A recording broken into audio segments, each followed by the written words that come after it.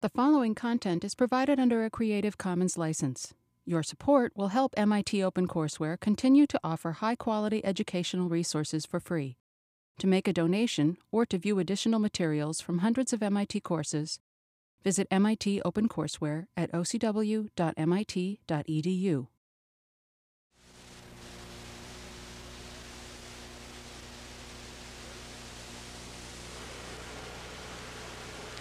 Hi. Today's lesson, well, I settled for the title Circular Functions, but I guess it could have been called a lot of different things. It could have been called Trigonometry Without Triangles. It could have been called Trigonometry Revisited. And the whole point is that much of what today's lecture hinges on is a hang-up that bothered me and which I think may bother you and is worthwhile discussing. I remember when I was in high school, I asked my trigonometry teacher, why would I have to know trigonometry? And his answer was, surveyors use it. And at that particular time, I didn't know what I was going to be, but I knew what I wasn't going to be. I wasn't going to be a surveyor, and I kind of took the course kind of lightly and really got clobbered a year or two later when I got into calculus and physics courses. So what I would like to do today is to introduce the notion of what we call circular functions and point out what the connection is between these and the trigonometric functions that we learned when we studied the subject that we called trigonometry and which might better have been called numerical geometry. Let me get to the point right away. Let's imagine that I say circular functions to you. I think it's rather natural that as soon as I say that, you think of a circle. And because you think of a circle, let me draw a circle here, and let me assume that the radius of this circle is 1.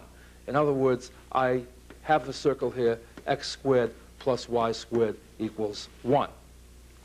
Now, the thing is this. When I talk about, and I'm assuming now that you are familiar with the trigonometric functions in the traditional sense. And in fact, the first section of our supplementary notes in the reading material that goes with the present lecture takes care of the fact that if you don't recall some of these things too well, there's ample opportunity for refreshing your minds and getting some review in here. But the idea is something like this. When we're talking about calculus, we talk about functions of a real variable.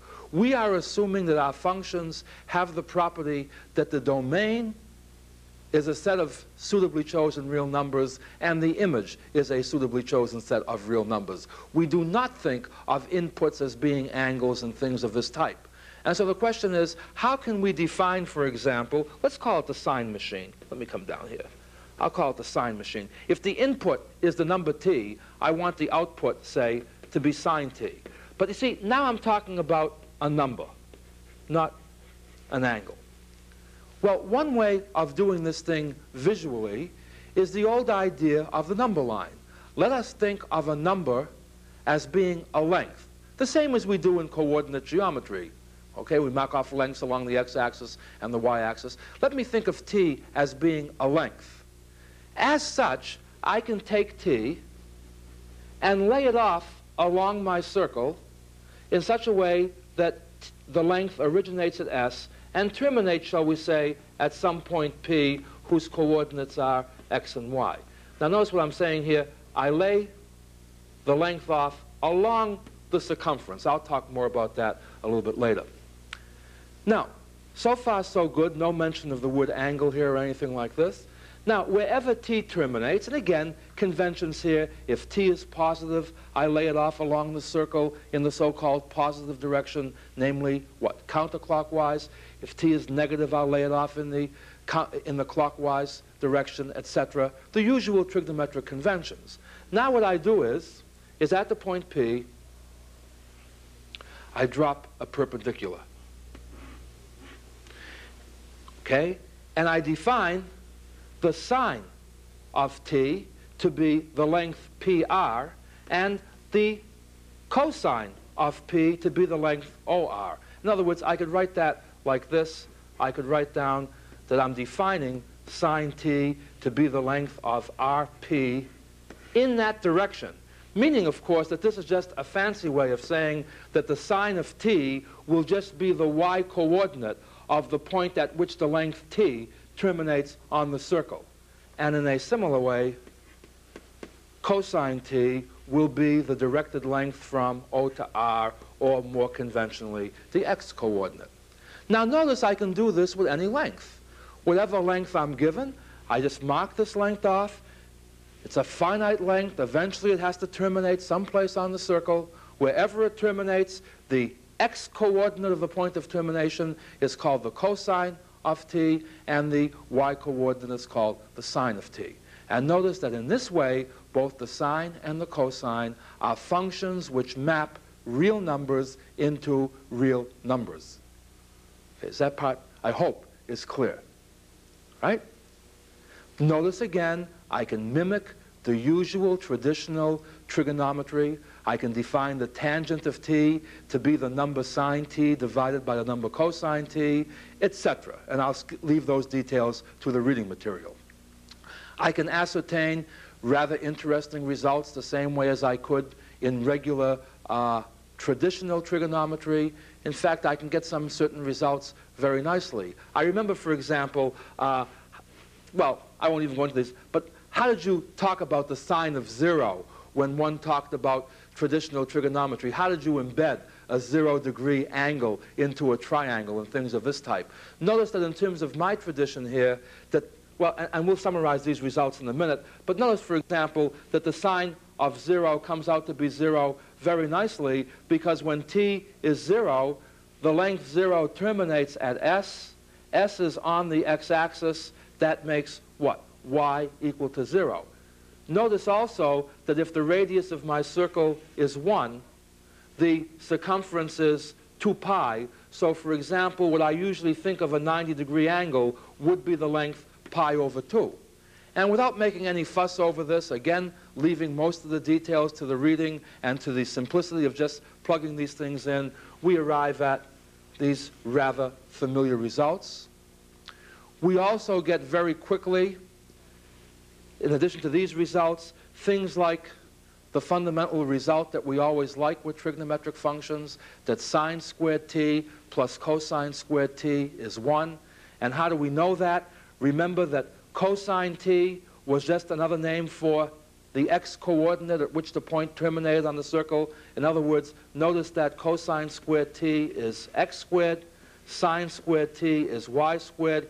The x-coordinate and the y-coordinate are related by the fact that what? The sum of the squares to be on the circle is equal to 1. We could even graph sine t without any problem at all. Namely, we observe that when t is 0, sine t is 0. Notice that as we go along the circle, the sine increases up until we get to pi over 2, at which it peaks at 1, then decreases at pi, back down to 0. And if that's giving you trouble to follow, let's simply come back to our diagram to make sure that we understand this. In other words, all we're saying is as t gets longer, its y-coordinate increases from 0 to a maximum of 1 when the particle is over here.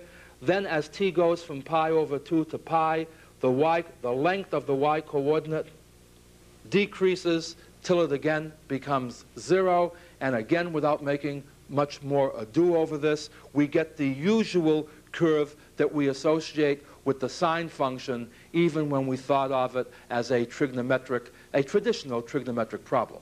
But the major point that I want you to see right now is, and we won't worry about why I want to do this, I can define the trigonometric functions in such a way that their domains are real numbers rather than angles. And in fact, this is the main reason why people invented the notion of radian measure. Let me see if I can't make that a little bit clearer once and for all. You see, the question is this. Let's suppose I'm talking, oh, let me give some letters over here. We'll put a Q over here. Let's talk about angle QOS. That's a right angle. It's a quarter of a rotation of this circle. Now, the question that I have in mind is, if something is a quarter of a rotation, why do you need two different ways of saying that? Why do we have to say it's 90 degrees or pi over 2 radians and bring in a new measure when we already have another way of measuring circles? angles of circles. And the idea is something like this. Let's again mimic the idea of taking the length t and laying it off along the circle like this. Now, here's the idea. Remember, the radius of this circle is 1. So notice that PR, in other words, this y-coordinate, is what we called by definition the sine of t. In other words, just above, we said that sine t was the length r to p in that direction. Now, the point is, I said disregard traditional trigonometry, but we can't really disregard it. It exists. For the person who's had traditional trigonometry, how would he tend to look at this length divided by this length? He would think of that as being what? It's side opposite over hypotenuse. That also suggests sine. And the sine of what? Well, the sine of what angle this is. Now, the thing is this. Somehow or other, to avoid ambiguity, if we could have called whatever measure this angle was measured in terms of, if we could have called that unit t, then notice that the sine of the angle t would have been numerically the same as the sine of the number t. And again, if this seems like a hard point to understand, we explore this in great detail in our notes. But the idea is this. You see, somehow or other, if sine t is going to have two different meanings, we would like to make sure that we pick the kind of a unit where it makes no difference whether you're thinking of t as being a number or thinking of t as being a length. For example, suppose I now invent the word radian to mean the following. An angle is said to have t radians if, when made the central angle of a unit circle, a circle whose radius is 1, it subtends an arc whose length is t units of length. See, in other words, I will define the measure called radians so that an angle of t radians intercepts the length t over here. In that way, sine t is unambiguous whether you're talking about an angle or a length. For example, when I say the sine of pi over 2 radians, what do I mean? I mean the sine of the angle which intercepts a length, an arc, pi over 2 units long. Well, see, pi over 2 is this length. I'm now talking about this angle here. And the sine, therefore, of pi over 2 radians in terms of classical trigonometry is 1, but that's also what the sine of a number, pi over 2, was. By the way, this explains the convention that one says when one uses radians, you can leave the label off. All we're saying is that if we had used degrees, there would have been an ambiguity. Certainly, the sine of 3 degrees, the sine of 3 degrees is not the same as the sine of 3. You see, 3 degrees is a rather small angle, but 3 is a rather great length when you're talking about the arc of the unit circle here. Remember, half the circle is pi units long, so 3 would be just about this long. In other words, notice that 3 radians and 3 degrees are entirely different things. But the beauty is what? That if we agree to use radian measure, then we have no ambiguity when we talk about the sine. The sine of the number t will equal the sine of the angle t radians. The cosine of the number t will equal the cosine of the angle t radians. In a certain sense, it was analogous to when we talked about the derivative dy dx, then wanted to define differentials dy and dx separately, so that dy divided by dx would be the same as dy dx. That we wanted to avoid any ambiguity where the same symbol could be interpreted in 2 different ways to give 2 different answers. By the way, again, there is nothing sacred about our choice of why we picked circular functions. We could have picked hyperbolic functions, namely, why couldn't we have started, say, with one branch of the hyperbola, x squared minus y squared equals 1? Given a length t, why couldn't we have measured t off along the hyperbola, say this way if t is positive, the other way if t is negative, and then what we could have done was drop the perpendicular again, and we could have defined what? The y-coordinate to be the hyperbolic, well, we couldn't call it cosine anymore because it would be confused with the circular functions, we could have invented a name, as we later will, called the hyperbolic cosine. I won't go into any more detail on this. See, this is an abbreviation for hyperbolic cosine, meaning this, I'm sorry, I get this backwards. Call the x-coordinate the hyperbolic cosine, the y-coordinate the hyperbolic sine. You don't have to know anything about advanced mathematics to see this. All I'm saying is I could just as easily have taken any geometric figure, marked off lengths along it, taken the x-coordinates and the y-coordinates, and seen what relationships they obeyed. You see, as such, there is nothing sacred about working on a circle.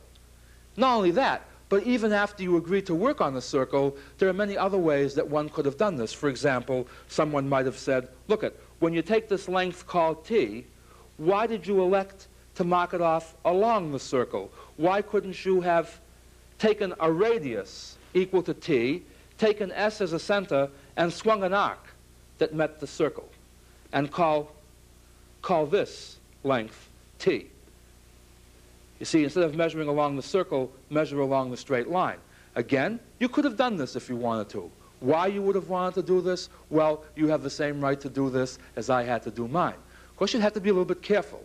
For example, in this particular configuration, notice that if this is how you're going to define your trigonometric function, your input, your domain, has to be somewhere between 0 and 2. In other words, you cannot have a length longer than 2, because notice that the diameter of this circle is only 2, and therefore if t were greater than 2, when you swung an arc from the point S, it wouldn't meet the circle at all. Well, that's no great handicap. It's no great disaster. You still have the right to make up whatever functions you want. I will try to make it clearer why we chose these circular functions from a physical point of view as we go along. What I thought I'd like to do now is, having motivated that we can invent the trigonometric functions in terms of numbers definitions along a circle, and coupled with the fact that in radian measure you can have a very nice identification between what's happening pictorially and what's happening analytically, to show, for example, that in terms of our subject called calculus, that we're pretty much home free once we learn these basic ideas. You see, the important point is that, in a manner of speaking, we have finished differential calculus. We know what all the recipes are. We know what properties things have. So all of the rules that we learned will apply to any particular type of function that we're talking about. For example, let's suppose we define f of x to be sine x, and we want to find the derivative of sine x. Notice that f prime of x evaluated at any number x1 has already been defined for us. It's the limit as delta x approaches 0, f of x1 plus delta x minus f of x1 over delta x. This is true for any function f. In particular, if f of x is sine x, all we get is what? That the derivative is the limit as delta x approaches 0, sine of x1 plus delta x minus sine of x1 over delta x. Now you see, on this particular score, nobody can fault us. This is still the basic definition.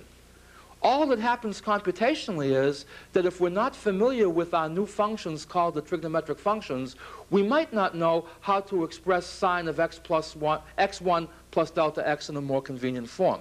What do we mean by a more convenient form?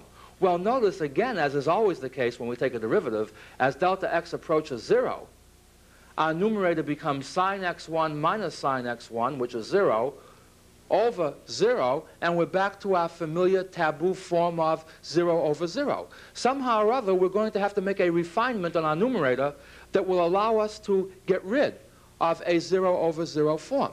Well, to make a long story short, if we happen to know the addition formula for the sine, in other words, sine x1 plus delta x is sine x1 cosine delta x plus sine delta x cosine x1, then we subtract off sine x1 and divide by delta x, and then we factor and collect terms, we see what? Without any knowledge of calculus at all, but just what? By our definition of derivative, just by our definition, coupled with properties of the trigonometric functions, we wind up with the fact that f prime of x1 is this particular limit. Now, certainly, our limit theorems don't change. The limit of a sum is still going to be the sum of the limits. The limits of the limit of a product will still be the product of the limits. So all in all, what we have to sort of do is figure out what these limits will be. Certainly, as delta x approaches 0, this will stay cosine x1. Certainly, this will stay sine x1, because x1 is a fixed number that doesn't depend on delta x. But notice rather interestingly that both of my expressions in parentheses happen to take on that 0 over 0 form if we're not careful. Namely, if you replace delta x by 0, sine 0 is 0, 0 over 0 is 0, and we run into trouble here if we replace delta x by 0, which of course we can't do. This is the same definition of limit as we had before. Delta x gets arbitrarily close to 0, but never is allowed to get there. Well, you see, if nothing else, this motivates why we would like to learn this particular type of limit. In other words, what we would like to know is, how do you, the delta x symbol here isn't that important. Delta x just stands for any number.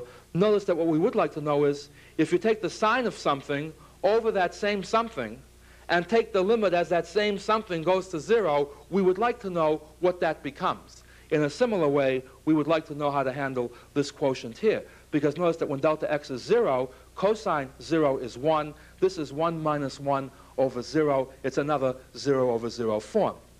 So the problem that we're confronted with is that what we would like to do is to figure out how to handle the limit of sine t over t as t approaches 0. Now, what's t here? T is a number. Remember that. This is the big pitch I've been making. We're thinking of t as a number. If, on the other hand, you feel more comfortable thinking in terms of traditional trigonometry, and let's face it, the more background you've had in traditional trigonometry, the more comfortable you're going to feel using it, let's simply agree to do this. That if it bothers you to think of this as a length divided by a length, etc., and that this is a length or a number, let's agree that we will go back to angles but use radian measure. Why? Because if the angle is measured in radians, the sine of the angle, t radians, is the same as the number, the sine of the number, t. Well, again, here's how this problem is tackled. What we do is we mark off the angle of t radians. Remember that we have a unit circle. And what we very cleverly do is we catch our wedge, our circular wedge, between two right triangles. Again, without making a big issue over this, notice that this length is sine t, this length is cosine t, so the area of the small triangle is sine t times cosine t over 2. See, sine t times cosine t over 2. Now, on the other hand, since that's caught in our wedge, what is the area of our wedge? Well, since the area of the entire circle is pi, see, pi r squared and r is 1, since the area of the entire circle is pi, and we're taking what? T of the 2 pi. So there are 2 pi radians in a circle. So the sector of the circle that we have, it's t over 2 pi of the entire circle. And by the way, this is done more rigorously and carried out in detail in the notes. Let me point out that if we insisted on working with degrees, instead of t over 2 pi, we just would have had t over 360, because you see, if we're dealing with degrees, the entire angular measure of the circle is 360 degrees, and we would have had t over 360. But here we've used the fact that we're dealing with radians, okay? And finally, the bigger triangle, which includes the wedge, has as its base 1, so that's the radius, and since the tangent is side opposite over side adjacent, this length is tangent t, and so what we have is what? That sine t cosine t over 2 must be less than this, which in turn must be less than this. Multiplying through by 2 and dividing through by sine t. And by the way, this hinges on the fact that t is positive. Again, in our notes, we treat the case where t is negative to arrive at the same result. Remembering that tan t is sine t over cosine t, we wind up with this result. And now observing that as t approaches 0, this approaches 1, this also approaches 1, and t over sine t is caught between these two, we get that the limit of t over sine t as t approaches 0 is 1. Now, of course, since this limit is 1, the limit of the reciprocal of this will be the reciprocal of this. But what's very nice about the number 1 is that it's equal to its own reciprocal.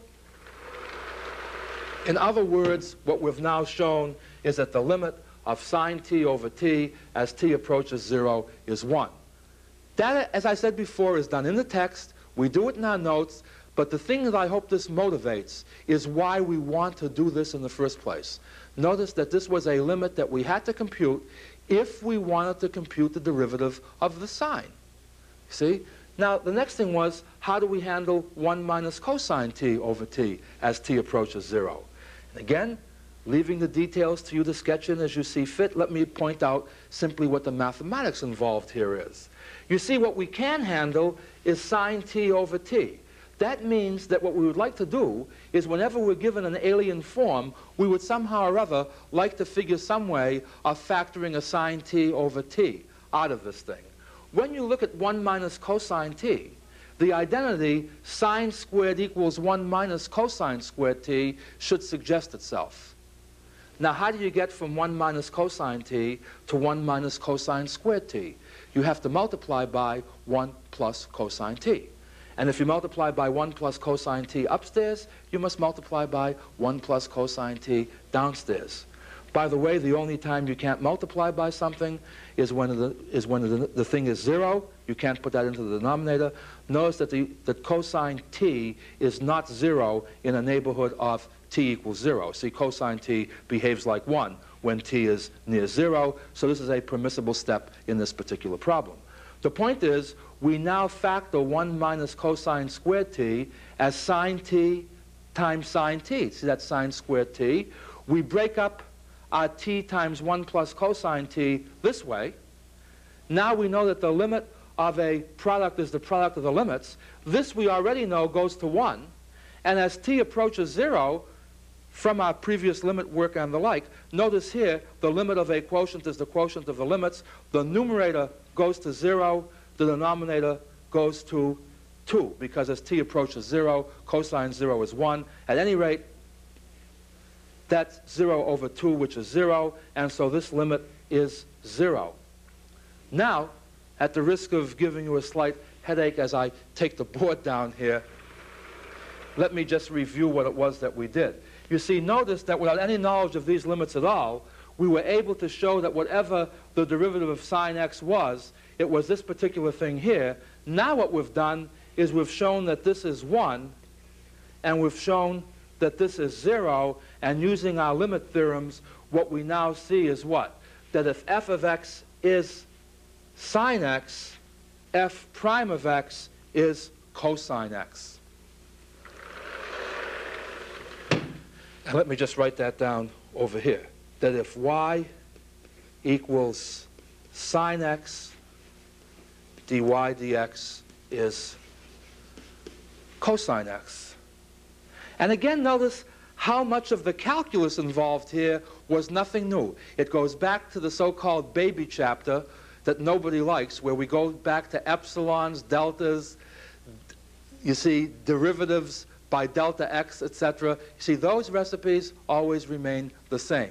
What happens is, as you invent new functions, you need a different degree of computational sophistication to find the desired limits. By the way, once you get over these hurdles, everything again starts to go smoothly as before. For example, our chain rule. Suppose we have now that y equals sine u, where u is some differentiable function of x.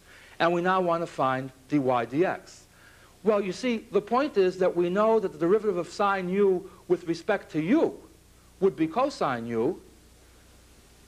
What we want is the derivative of sine u with respect to x. And we motivate the chain rule the same way as we did before. It happens to be that we're dealing with the specific value called sine, but it could have been any old function. How would you differentiate f of u with respect to x if you knew how to differentiate f of u with respect to u? And the answer is you would just differentiate with respect to u and multiply that by a derivative of u with respect to x. In other words, we get the result what? That since dy du is cosine u, we get that the derivative of sine u with respect to x is cosine u times du dx.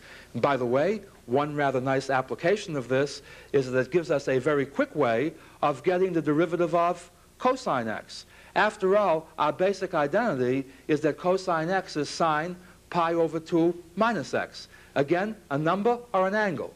Either way, as long as the measurement is in radians, it makes no difference whether you think of this as being an angle or being a number, the answer will be the same. The idea is this. To take the derivative of cosine x with respect to x, all I have to differentiate is sine pi over 2 minus x with respect to x. But I know how to do that. Namely, the derivative of sine pi over 2 minus x is cosine pi over 2 minus x, and by the chain rule, times the derivative of this with respect to x. Well, pi over 2 is a constant. The derivative of minus x is minus 1. And then remembering that the cosine of pi over 2 minus x is sine x, I now have the result that the derivative of the cosine is minus the sine.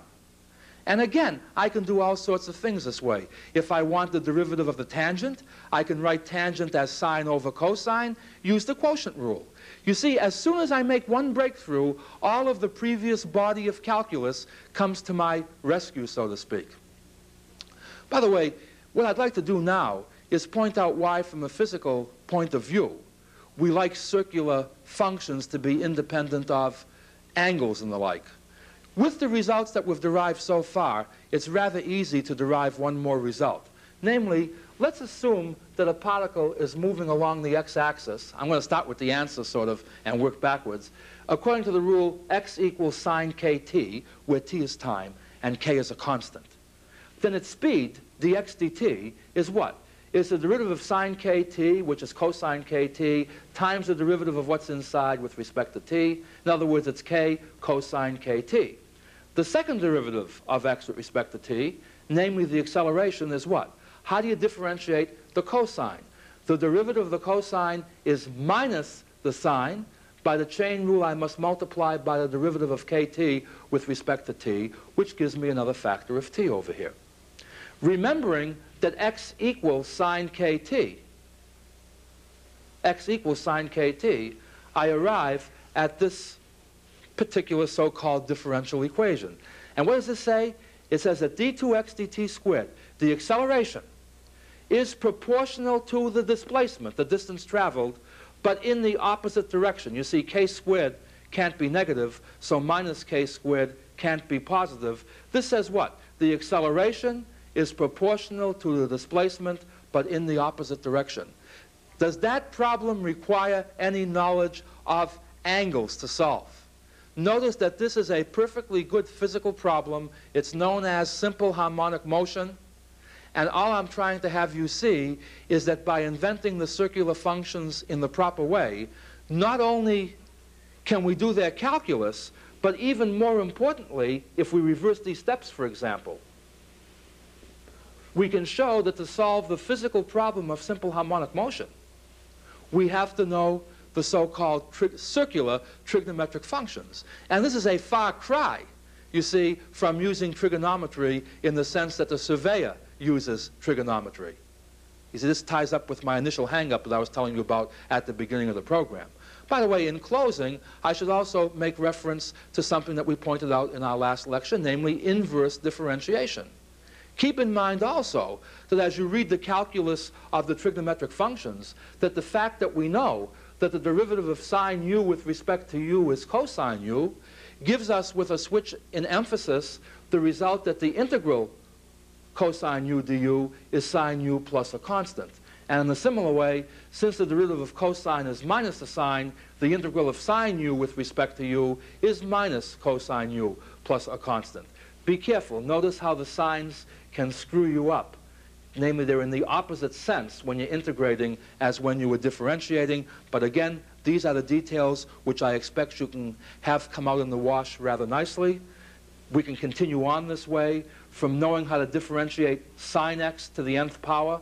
Namely, it's n minus 1x times the derivative of sine x, which is cosine x.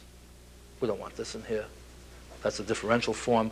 Without going into any detail here, notice that a modification of this shows us that if we differentiate this, we wind up with this.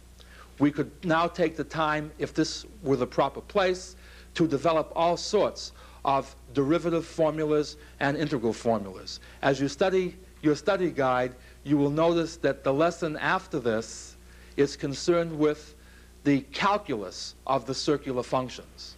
My feeling is that with this as background, a very good review of the previous part of the course will be to see how much of this you can apply on your own to these new functions called the circular functions. Next time, we will talk, as you may be able to guess, about the inverse circular functions and why they're important. But until next time, goodbye. Funding for the publication of this video was provided by the Gabriella and Paul Rosenbaum Foundation. Help OCW continue to provide free and open access to MIT courses by making a donation at ocw.mit.edu/donate.